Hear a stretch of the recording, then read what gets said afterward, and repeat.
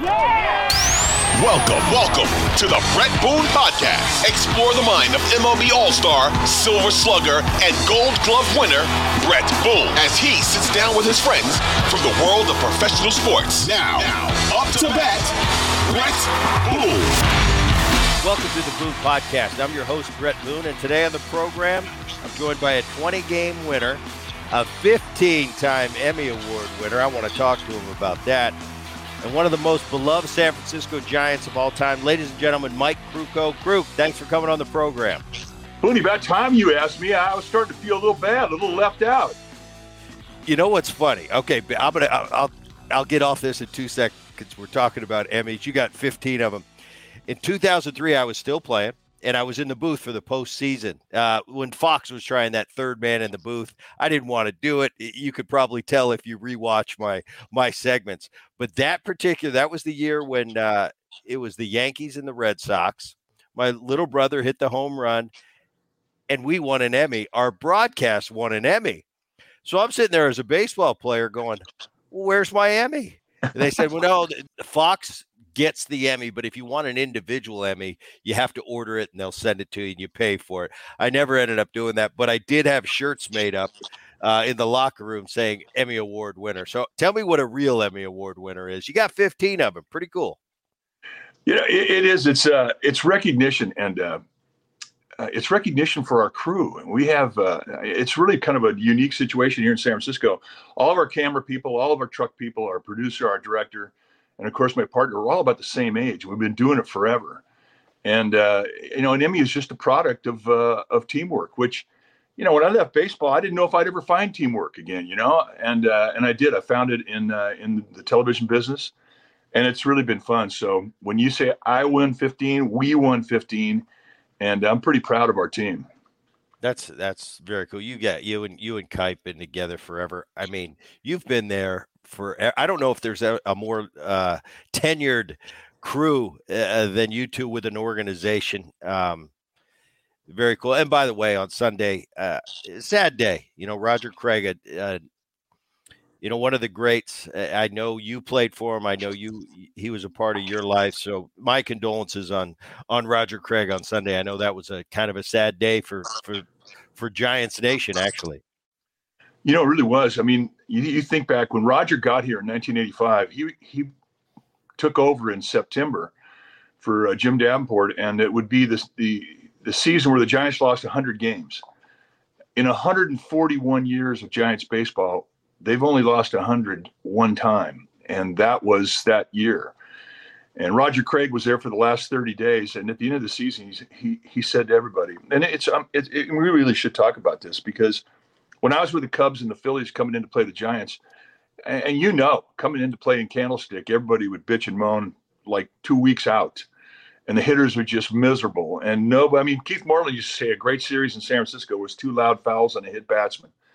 And a lot of people felt that way. Then when I got traded to the Giants in 82, I found out that the Giants players bitched more than anybody. And in 1985, when Roger took over, he was with us a month, and he observed the same thing. At the end of the season, he says, okay, boys, you don't realize it, but you have the greatest home field advantage in the history of sport. And the negativity is gone. If any of you want out of here, you let me know, you let Al Rosen know, and we will abide you. And but I don't want to hear any bitching and moaning ever again. This is our house, and we're going to start looking at it in a positive way. So we thought about it over the offseason, and we came back the next year. 13 guys were gone off that team. And we had a bunch of young players, Will Clark and Robbie Thompson and Jose Uribe, Chris Brown. We just had a lot of youth. And that was the motto, and that was the thing. You got to like these kids. And Roger, by the time we got to camp, and I'm thinking they didn't do anything really to bring in a better team. And the time we left to go to camp or to start the season, we were going to open up in Houston against the Astros, who were very good, and then the Dodgers. This is our road trip. We could have gone 1-5, 0-6. We win both series. And we believed in ourselves. And it was because of the confidence that was instilled in our hearts, in our minds by Roger Craig. He did more for me in baseball than just about anybody I've ever come across. And I love him. And I was terribly distraught when I got the word that he had passed on Sunday, because he meant the world to us and to the Giants nation. He brought pride back to San Francisco. Yeah, very cool. And you're so right about Candlestick. You're so right about the 2 weeks out the bitching starts. It's probably like a starting rotation. We're going to Colorado in 2 weeks, especially back before the humidor. They probably same thing. Totally. All right, I know it's old hat. I know it was so 2 months ago, but I had to ask you about it because from being a pitcher in the booth every day, seeing it up front, the new rules, what you think the long-term effect's going to be of these new rules. I'll tell you, when I heard the rules this past offseason that we were going to have a pitch clock, I rolled my eyes. I said, come on, what are we doing? You know, we kind of pride ourselves as baseball players as not having a clock. But I had an open mind. I said, I'll wait to see what happens. So far, the feedback's been pretty good. I mean, it's swifter games. And I look at it from the standpoint, as a hitter, I don't think I'd have a problem. I wasn't a guy that stayed in the box, but I wasn't a guy that walked around either. So I think after spring training, getting used to it, it was fine. From a pitcher's perspective, a little different, because I know myself as a second baseman, I knew when my pitcher was struggling, he needed a moment. I could just run in, call time at any time. We could talk about the weather, wine, or where we're going to dinner that night, because I knew, Mike, you needed a blow on the mound. You can't do that anymore. But as we get into the season, I'm seeing this. The hitter has to engage the pitcher at the 8-second mark. But now the pitcher holds the cards. And that cat and mouse game that we used to play, if you'd hold the ball on me in the old rules, I had the luxury of stepping out, calling time. Now we go back. We can do this dance as long as you want. Now it seems like you, the pitcher, hold that dance card, and you can just hold the ball and mess with me. I don't know what is. That's my overall view of what I'm seeing. What are you seeing? Because you're seeing it on a daily basis. Well, when they proposed this, and we started seeing how it was actually working in the minor leagues, and they'd studied. I mean, they played over 4,000 minor league games with it, so they kind of worked out all the bugs by the time it got to spring training this year. When I first heard about it, I couldn't wait. I couldn't wait for it. We saw a graphic earlier this year, and it said started with the decade of the 50s, and they showed the 50s, and then they showed the 60s. It was a little bit higher. Then they showed the 70s. And when it got to the 2000s, it just spiked way up. And it got to where it was last year, the average game was 3 hours and 6 minutes. The average. That was the average. We were seeing 4-hour, 9-inning games. The average now is 2 hours and 36 minutes. It's faster than the 50s. It's the fastest decade, certainly in my lifetime. So I'm thrilled with it. Now, what had happened was every hitting coach and every pitching coach was telling the pitcher or the hitter to control the tempo and the rhythm of the at-bat. So you had guys up there waiting literally 20 seconds between getting in the box. I don't know how many times you can rewrap Velcro or sit there and scratch your balls before you get in the batter's box, but they were doing it, and it was terrible. There was dead time. You see Kenley Jansen taking 30 seconds between pitches. Are you kidding me? It was killing the game. You look back at the stands behind home plate, and you're looking at the top of people's heads because they couldn't stand to watch the game because it was boring the hell out of them. So I just thought that the pitch clock really did save our game, and I'm thrilled with it. And I don't ever want it to go away. Now, there are some drawbacks, like you said, especially with men on base where you have 20 seconds.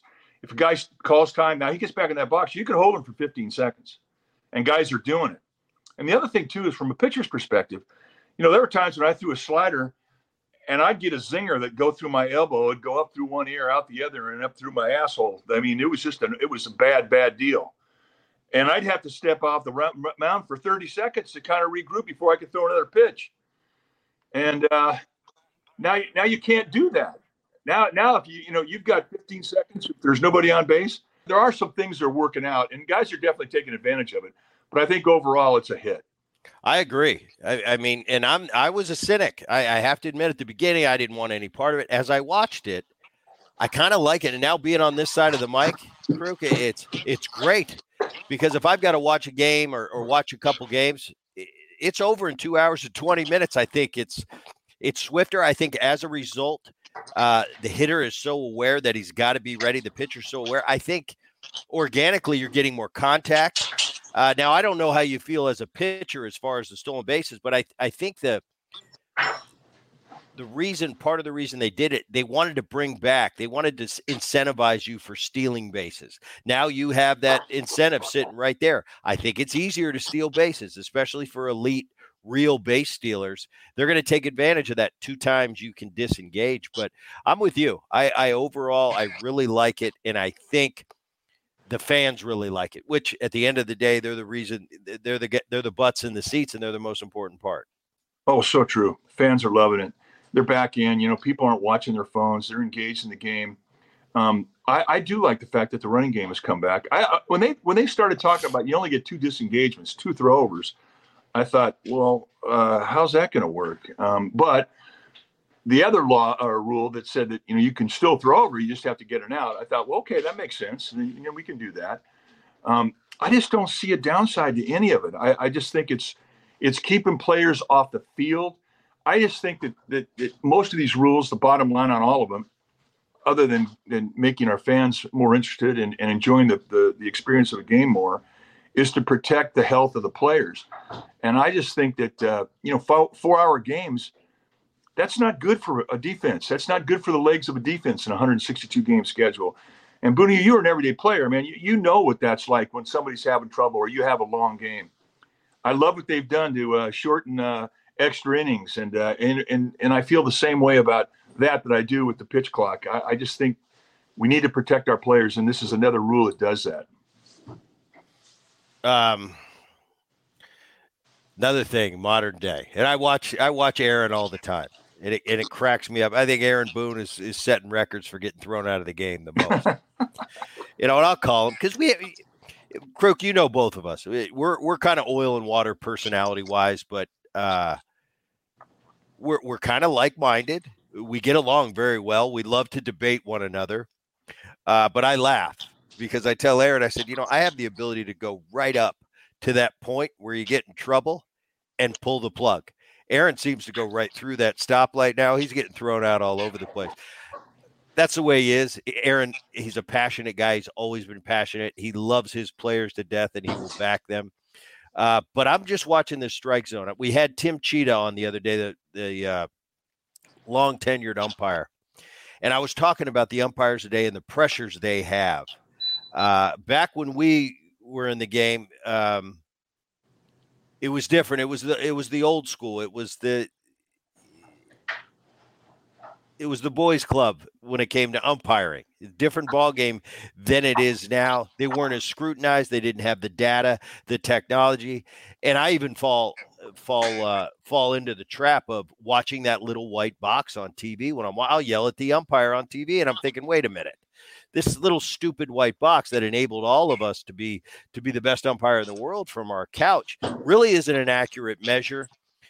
But also in the dugouts when I was playing, I didn't have a TV remote. I couldn't see every single pitch. So you see the manager's chirping a lot more often than in past. Do you see this being a problem? What do you think about the umpires now? Tim Cheetah said, and verbatim, I think he was in the big leagues for 25 years, and he told me, he said, Booney, you know what? I watched these umpires today. They're as efficient as they've ever been in the history of the game. And that was him. He's retired now, saying the guys today are the best. Fundamentally, the data proves it out in how they train. I don't know. What are your thoughts? Well, I agree. I think umpiring today is fantastic, and it's never been more difficult because of all the added responsibilities. I am so fearful that they're going to implement this automatic strike zone, this robotic strike zone, and to take away the umpire element, because I just think that's one of the big things about our game that is so interesting. And I do believe that as a veteran, you can work an umpire, you can create an advantage or a disadvantage. You have to be able to identify if a strike zone is big or if it's small on that given night, and you don't have to deal with it. I mean, it's an intangible that I think favors a student of the game. I think that with managers arguing for their players, I think it's sort of mandatory. And I mean, I asked Ed Montague one time about, how did you establish your strike zone? He said, well, I would just keep calling it higher till somebody yelled, and then I'd keep calling it lower till somebody yelled, and then that was my strike zone that night. And I like that. I think that's the kind of way it should be. And by the way, I could play for your brother in a heartbeat. I like the fact that he fights for his team. I mean, managers like that to me are the best managers. But I think that the umpires today are indeed the best they've ever been. I think that the report card that they get at the end of every game in regards to their calling balls and strikes has really made them more efficient. One thing that I don't like about it is that, there are some common sense things that, are not included in the new rules of umpiring. For example, I mean, we see like Albert Pujols. I mean, if you got a pitch clock and he's going to hit 700 home runs and he's getting in that batter's box in every ballpark and they're giving him a standing ovation, you can't put the pitch clock on him. That guy deserves the right to stand there and get his minute of praise and recognition. So I think overall, I mean, they're starting to tweak the rules so that common sense kind of comes back into it. It's not so rigid with the rules that they be enforced. But overall, I just think the umpires are a huge part of a game, a positive part of our game, and I hope they never change. And I do agree with Cheetah. I do think this is the best we've ever seen. The umpiring now, I think, is fantastic. I think that is a great point you made that's not brought up enough, the common sense factor. You're right, because when I first came in the game, all I expected was with each umpire, and we all know there's always the best. There's the best guys out there. There's the guys that are okay, and then there's the guys that are either hitters or pitchers umps. That whether we're a hitter or a pitcher, we don't want them behind the plate. But all I ask is establish your strike zone early, stick with it. That's all we can ask. You're a human being back there. I can't expect you to be a robot.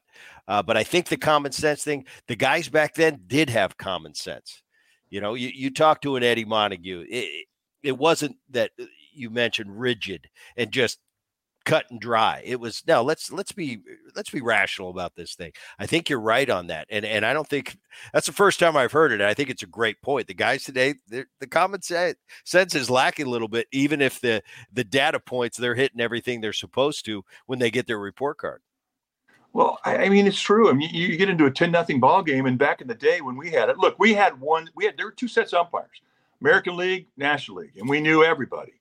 And all the umpires knew you. I mean, you knew their families. They knew your families. It was a different relationship you had with them. But if it was a 10-0 ball game, that strike zone got big. I mean, I know umpires that would tell you better swing because I won't be calling any balls. They wanted to get off the field. I mean, everybody did. And now because there's such fear of the report card, that guys don't apply that. They don't kind of give in to the obvious. That is the blowout game. So, I think that it's anyhow, we could talk about the umpires forever, man, because I'm pretty passionate about it. I love my relationship with them. You worked at it. If you said something stupid, you went in the next day, you apologized for it, you moved on. And I just don't want to take that human element out of our game. Yeah, I'm with you on that.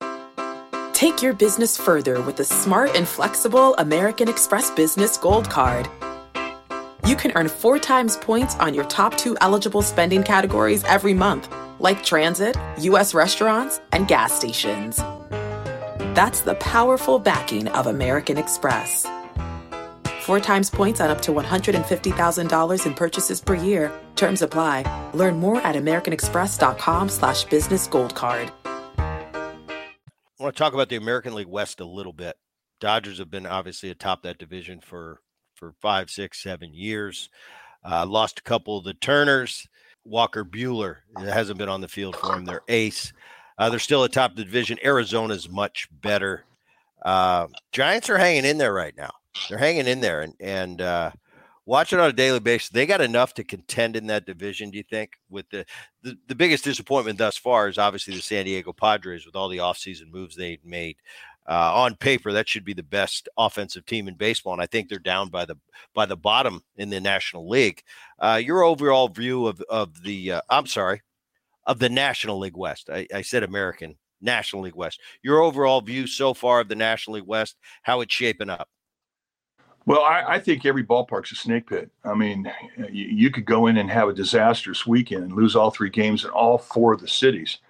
From the Giants' perspective, they've done pretty well. They're right at 500, a game under right now, and a lot of their season they've been playing with injury, and they haven't been able to get their number one offense going out there. But they've managed to maintain, and for the first time in a long time, they're dipping down into their minor league system, and they're getting some results. Casey Schmidt has been really, really good. Patrick Bailey has been really good. Brett Wisely. I mean, they're getting Blake Sable. These guys have been really a big part of this team, and they've sort of maintained this team and their ability to tread water until some of the bigger stars come back from injury. So I think that, they're going to be in it. And one thing we've heard from Farhan Zaidi is that they will be active going into the trade deadline, and they'll be aggressive. So I hear that, and you feel good about where you're going. The rest of the teams in this National League West, as I say, they're all snake pits. I mean, Dodger Stadium, Dodgers are good. You expect them to win, and they have been, despite losing some significant players here the last year. And they have been besieged by injuries to their rotation. But yet nobody feels sorry for them because they continue to win. The Padres are massive underachievers, but with Bob Melvin, I mean, he's going to rally the troops. They're going to be there at some point. They're going to make some noise in this division. Coors Field is Coors Field. It's not easy going in there. I don't care what their record is. The Rockies could be 20 games under 500. You still have to play your tail off to go in there and have a chance to win in Coors Field. And they're playing better baseball. But the biggest surprise overall really has been the Diamondbacks, and it started last season. They've got the youngest legs in the division. They've got the best defense in the division. They've got a rotation full of strike throwers, and they play baseball. They don't rely on the home run. They can steal a base. They can hit behind the runner. They can lay down a bunt. Fundamentally, I think they're the best team in our division. So, I think the fact that they're 10 games over 500 coming into this podcast really shouldn't be a surprise. We kind of called this and felt it last year. Their fortunes changed, and now these young players are starting to believe in themselves. They're going to be a factor. So, what I'm saying is, from here on out, these last 4 months in the National League West, it's going to be a very interesting division. Today, with the schedule, with 12 teams making the playoffs, now more than ever, it is a time to tread water. If you can hang around 500, get the right combo, get everybody healthy, make a push, it's the easiest time in the history of baseball ever to get to the postseason. Now, I'm not saying it's the easiest to win it all, because you've got 3 rounds of landmines to go through, whereas in 30, 40 years ago, 2 teams made it. It was one series, and you went to the World Series. So the 162 became much more imperative. Nowadays, you're right. I wonder if going forward, if they continue to add playoff teams, almost like an NBA type formula, if teams start to strategize around that and play for the postseason and just be good enough to get us in and then go for it. But it's going to be interesting. And I think hanging around now is a strategy. Yeah, just get there. I mean, the Giants' 3 World Series championships in 2010, 12, and 14, they were always the last seed in the tournament. And October, I mean, it's a weird month, because if you start getting breaks, you're going to be a factor. And when you can ignite, 25 or now 26 guys to believe, and when they all come together and they forge just one big chunk of energy, it's hard to turn that around. So just getting there is important. I don't see baseball going to a larger format, bringing more teams in. I think that they've stretched it as far as they could. I love it. I love October now because of the additional teams and the fact that the one and done thing is gone. I never liked the one and done thing. I think that's unfair. You play your tail off to get to the playoffs, and one game determines your fate. I never liked that, but I like the format now. I think they've really researched it. I mean, I love the new schedule. I love the postseason. I think the guys who are running the show right now know what the hell they're doing. Yeah, I think once again, from a fan's perspective, it keeps so many more cities in the race so much longer. I haven't been disappointed, and I've started to come back to the game of baseball 3, 4, 5 years ago and watch all these postseasons. I've been entertained. I haven't been disappointed one postseason in the last 4 or 5. So I agree with you. I think they're doing it right. Just recently had Bucky Dent on the podcast, and there was a lot of talk of that Boston Yankee rivalry. It's been there forever. In my time in the late 90s, early 2000s, that Boston Yankee rivalry was intense. It seemed like every Monday Night Baseball was Yankees Boston. But there's another rivalry that some people, especially on the West Coast, will say is equal. I don't know if I see it that way. What do you see? It's that Giants-Dodgers rivalry, because there's really not too many true rivalries in baseball. I was in Seattle. I was in Cincinnati. We tried to force rivalries, but they were never, just natural, organic. Well, I grew up in Southern California, and when I was a kid, the only games we saw on TV were the Dodgers and the Giants. That was it. That was the TV games. So, and Vin Scully was my mentor. I love Dodger baseball because of Vin Scully. So in watching those games, I learned about the culture of the Dodgers, of course, because I was a fan, but I learned the culture of the Giants. And I loved the rivalry. I love the fact that it came from New York, and it was an intense rivalry between the New York Giants and the Brooklyn Dodgers. I love the fact that we have 141 years of history, and the Dodgers, I think, are 120. We've been around a long time playing those guys. When I came into professional baseball, I was with the Cubs, and I was part of the Cubs-Cardinals rivalry, and it was awesome. I loved it. And when you go into St. Louis in the middle of summer, and you'd have the place packed, and to be half the fans would be Cardinal fans and half the fans Cub fans, it was just live. And you knew it meant more to your fans. Those games meant more to your fans. And because it meant so much, it became a playoff game within the season. And when I got traded to San Francisco and I became part of this rivalry that I grew up watching, the Dodger-Giants rivalry, it became very special to me. The fans make the rivalry. The things that I've heard in the outfield in Dodger Stadium yelled at me, I've never heard any in any other ballpark. Not in St. Louis, not in anywhere. And players come and go, but the fans keep the rivalry. They keep the intensity of the rivalry. And the Dodger-Giants games, they're just different. They're playoff games.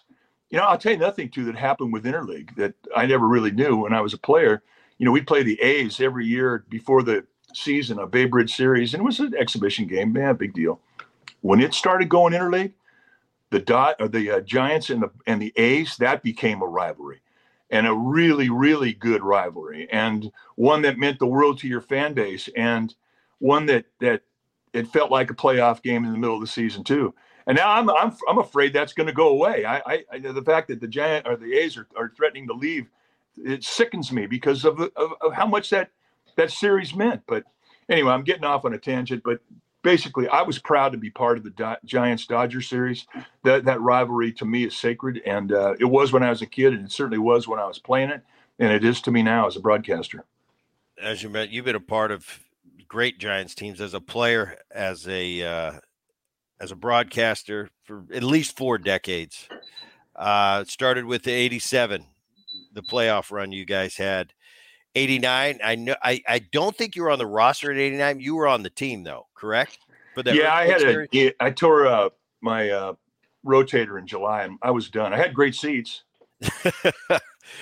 The earthquake series, Dravecki coming back, that unbelievable scene back then. I remember it. I was in the minor leagues, and I remember Dave coming back from the cancer, and then that happened on the field. You were there for that. Take me through what it was like when you were there as a player, then when you went to the booth, the Dusty years, the Barry Bonds years, which I played through. Let's start with you as a player in San Francisco, being a Giant. We talked about Candlestick Park. That was hilarious to me. They only had a urinal in the dugout. We had to walk across the field. So if nature called mid-game, it's like you got 2 options. You're either waiting to the end of the game or you're going to run across the field and go up into the clubhouse, which is under the right field bleachers. Or you could do the Lasorda and take a dump in the urinal.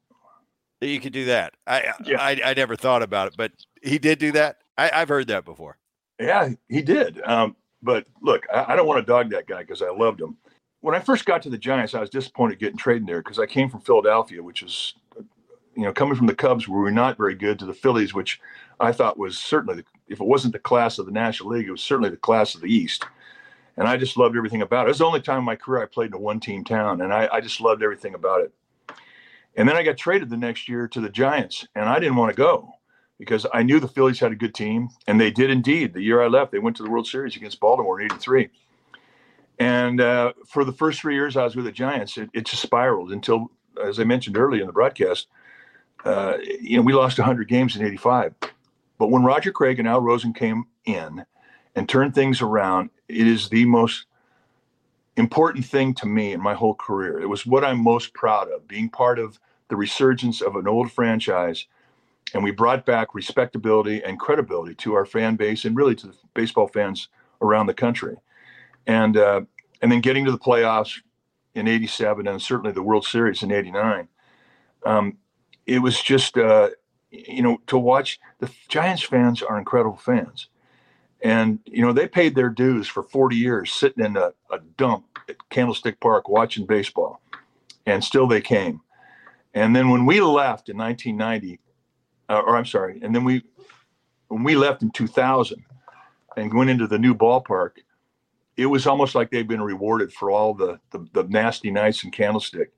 So the decade of the 90s and the caliber of baseball that was played there, because of the work of Al Rosen and Roger Craig, that set the tone for Bob Quinn and Dusty Baker in 1993, and to take those teams that they were just, they were good teams. And then the Brian Sabian era started in 1997 and took it all the way into the 2000s. And it was just such a glorious time. And it was fun because the people were being rewarded with a great venue, and the players loved playing there, and visiting players couldn't get there. And it was just a scene. It was so much fun. And it is there today. I mean, it's, what happened back in the 80s, turning the franchise around, watching the expectation grow through the 90s, and then delivering in 2010, 12, and 14. It's been unbelievable to be part of it. And, and Dwayne Kuiper and I mean, we're like the oldest guys around, and we've been able to see all of it from the start in the early 80s and to where they are right now. And it's been an unbelievable ride. I was just on a San Francisco radio show, and they were asking me, I guess they're doing a Bonds documentary. He was asking me about those years in Barry, and I was just kind of telling him my truths about it. It's like, I didn't like Barry as a player, as an opponent. I'll tell you what, though, when the game started, I didn't have more respect for anybody than Barry Bonds, the greatest I've ever seen. You were right there. First class. Please, Kruk, tell these people, tell my son, if he's listening, how good Barry Bonds was for that period. I've never seen anything like it. Well, I watched Hank Aaron and I watched Willie Mays as a kid, and as a teenager watching him and whatnot. I don't think I could really truly appreciate somebody until I had the experience in baseball that I did, being a player, knowing what it took to be good, just appreciating the Tony Gwynns of the world that separated themselves with ability and determination. And then you come across a guy that was so completely unique, because you're a third generation guy with your grandpa, your dad, and then the legacy that your brother and you carried on beautifully, I might add. There aren't many guys that can lay that claim. And Bonds really, essentially, was a third generation guy. His godfather was Willie Mays. His father was Bobby Bonds. So his whole life, he was sitting around a dinner table talking baseball, but talking at a level of baseball that far exceeded what the normal 10, 12-year-old kid was privileged to. I mean, he was learning how to pick up pitches that a pitcher would tip when he was, in Little League. And by the time he got to the big leagues, I mean, he was a savant. His knowledge was higher than a PhD, and his instinct on the field, and I'm not talking in the batter's box, and that was an obvious. It was on the field as a player defensively. It was on the base paths as a runner. Everything that he did was better than the normal player, was better than the good player. His first step on defense, his first step on the base pass were so instinctive.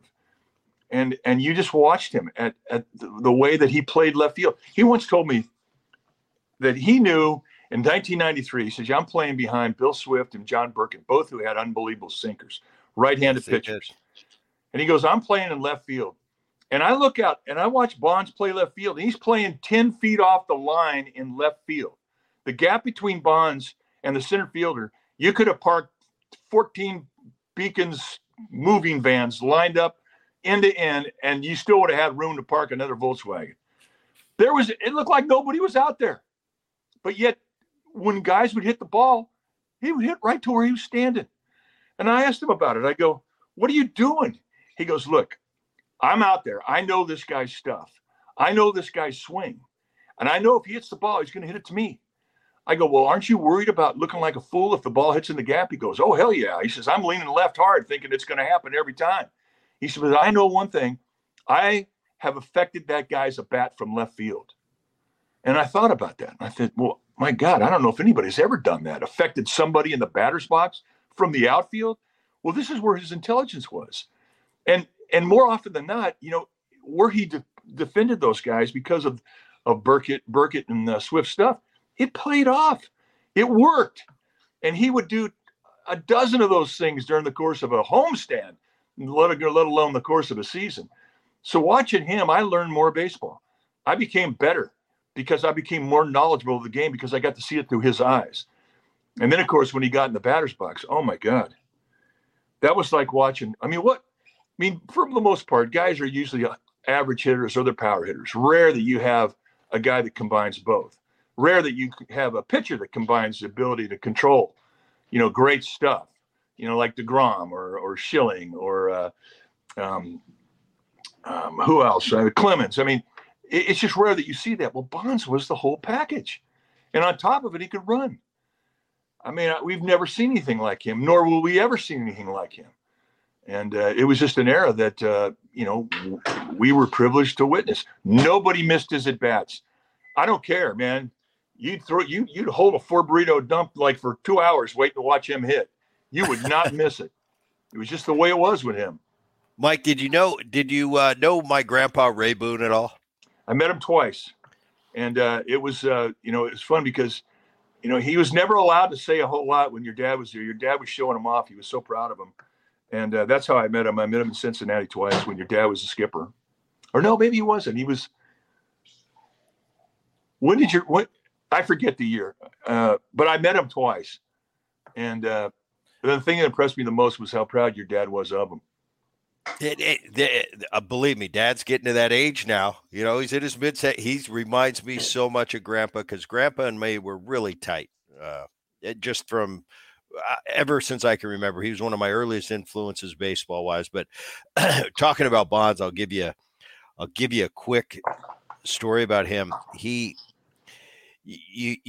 I have to put it in context. The guys that played in that era, Gramps played from 47 to roughly 60, played with Ted Williams. He can't tell me enough Ted Williams stories.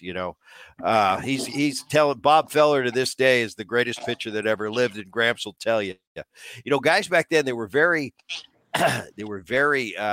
defended their generation, not only in sports, but their generation in general. It was better than ours. I remember coming out after games and Gramps would be like, Randy Johnson's not that good, Bob Feller. And I'd say, quit with the Bob Feller, Gramps.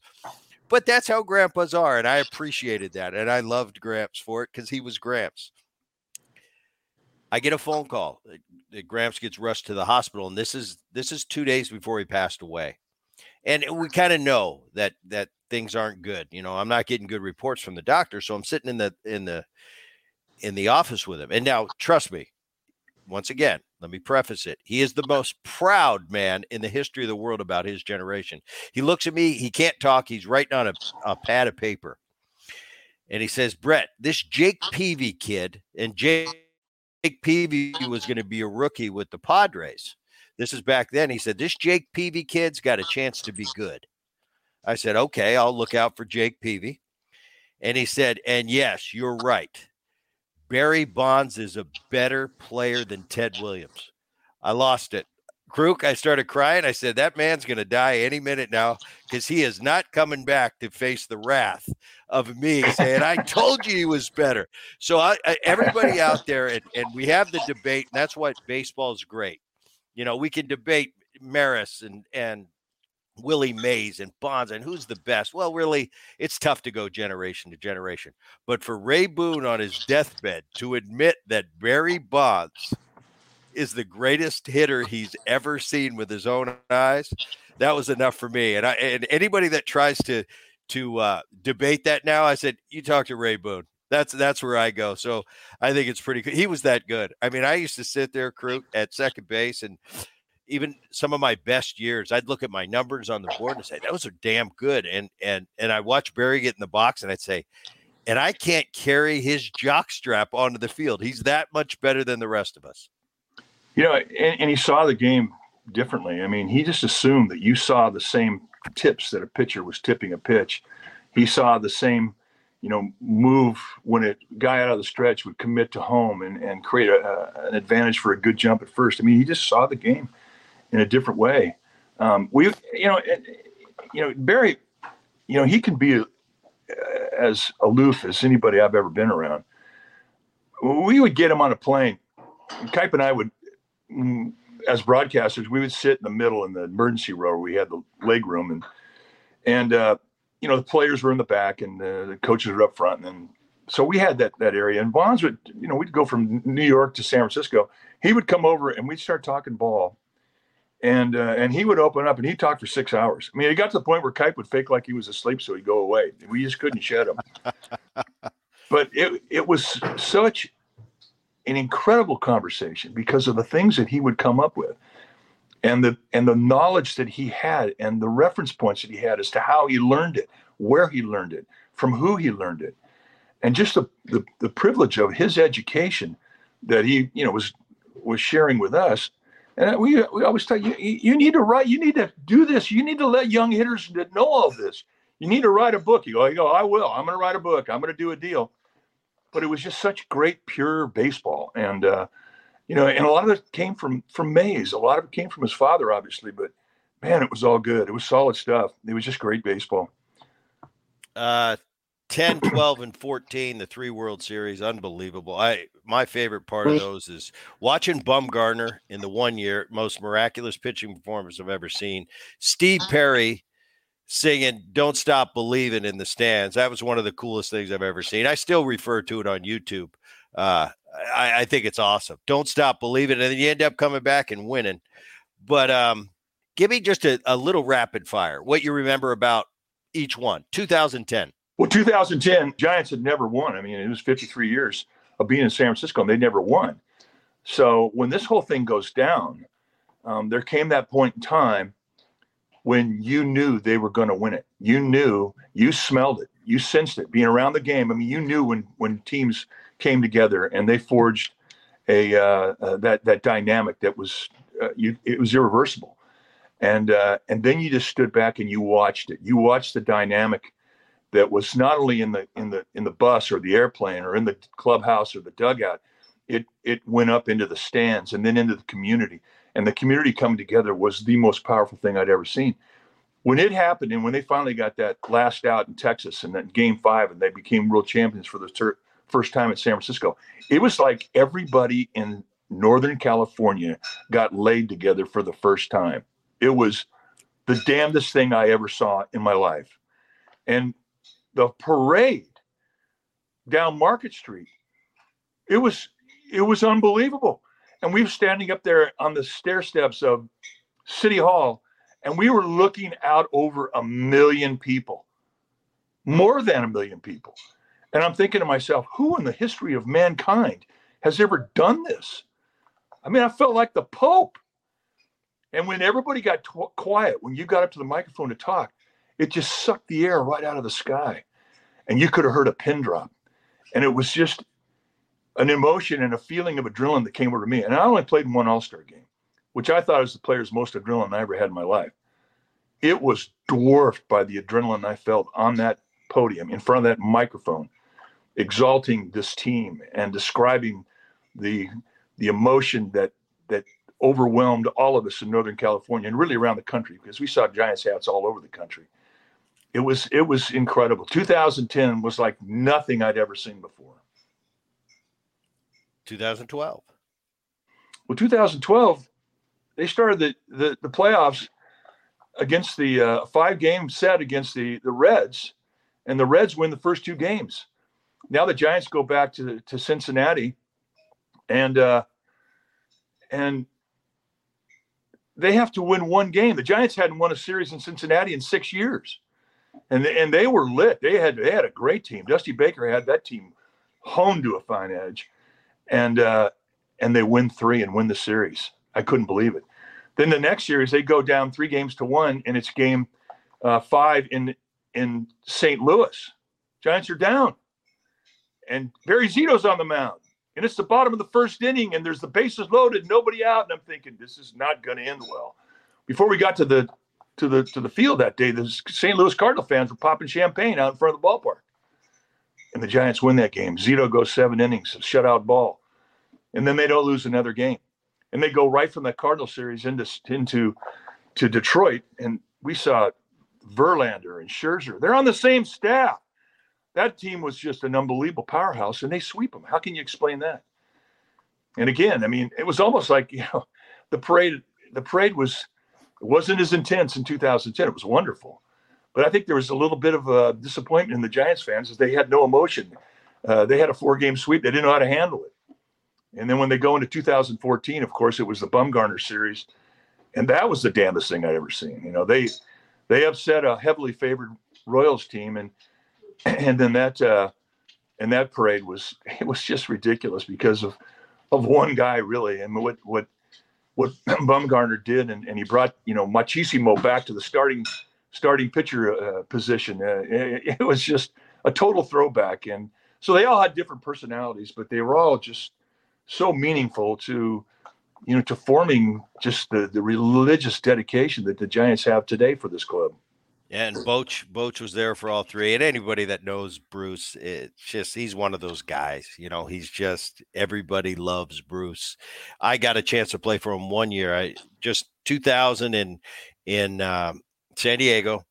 But it seems like I played for him for, when I see him now in an off-season event, it seems like I played for him for 100 years. It's just Boch and his ways, doing it again in Texas. It's really cool to watch. Before I let you go, your longtime partner, you guys have been such an awesome duo for so many years. What does Dwayne Kuiper mean to you?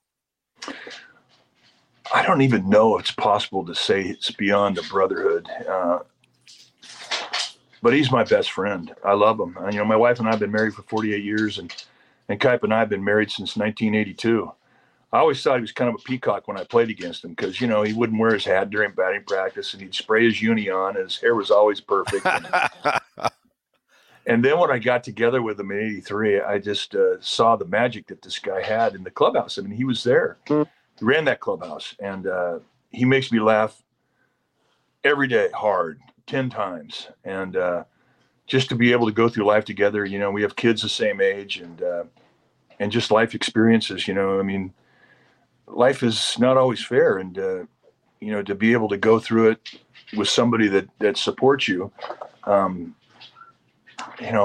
your wife and Dwayne Kuiper, it's pretty unbelievable what I've, my personal life and my professional life, what I've been privileged to have, the relationships I've had. So it's very emotional for me to talk about Kuiper, and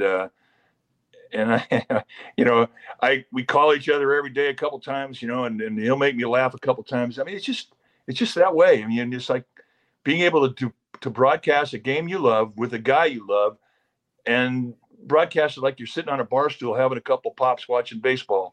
That's kind of what we do. And I'm an analyst, so technically I'm supposed to be responsible for everything, but with him, I don't have to talk about pivots at second base or, how to bunt or what's better against this particular pitcher, bunting down the third base line, taking one with you. What are you looking for to get a good jump off this guy's move?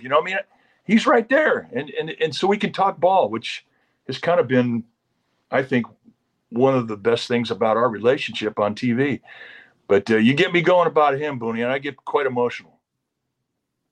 It's been awesome. I mean, me just, I played through it. You guys were there when I was there, and still going. And I don't know. You're one of if not my favorite duo.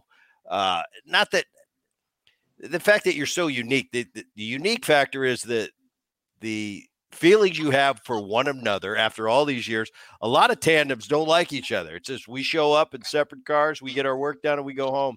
The fact that you have that relationship, I think, really comes across in your broadcast. Secondly, he's a hitter, you're a pitcher. You got more home runs than him, though, I know.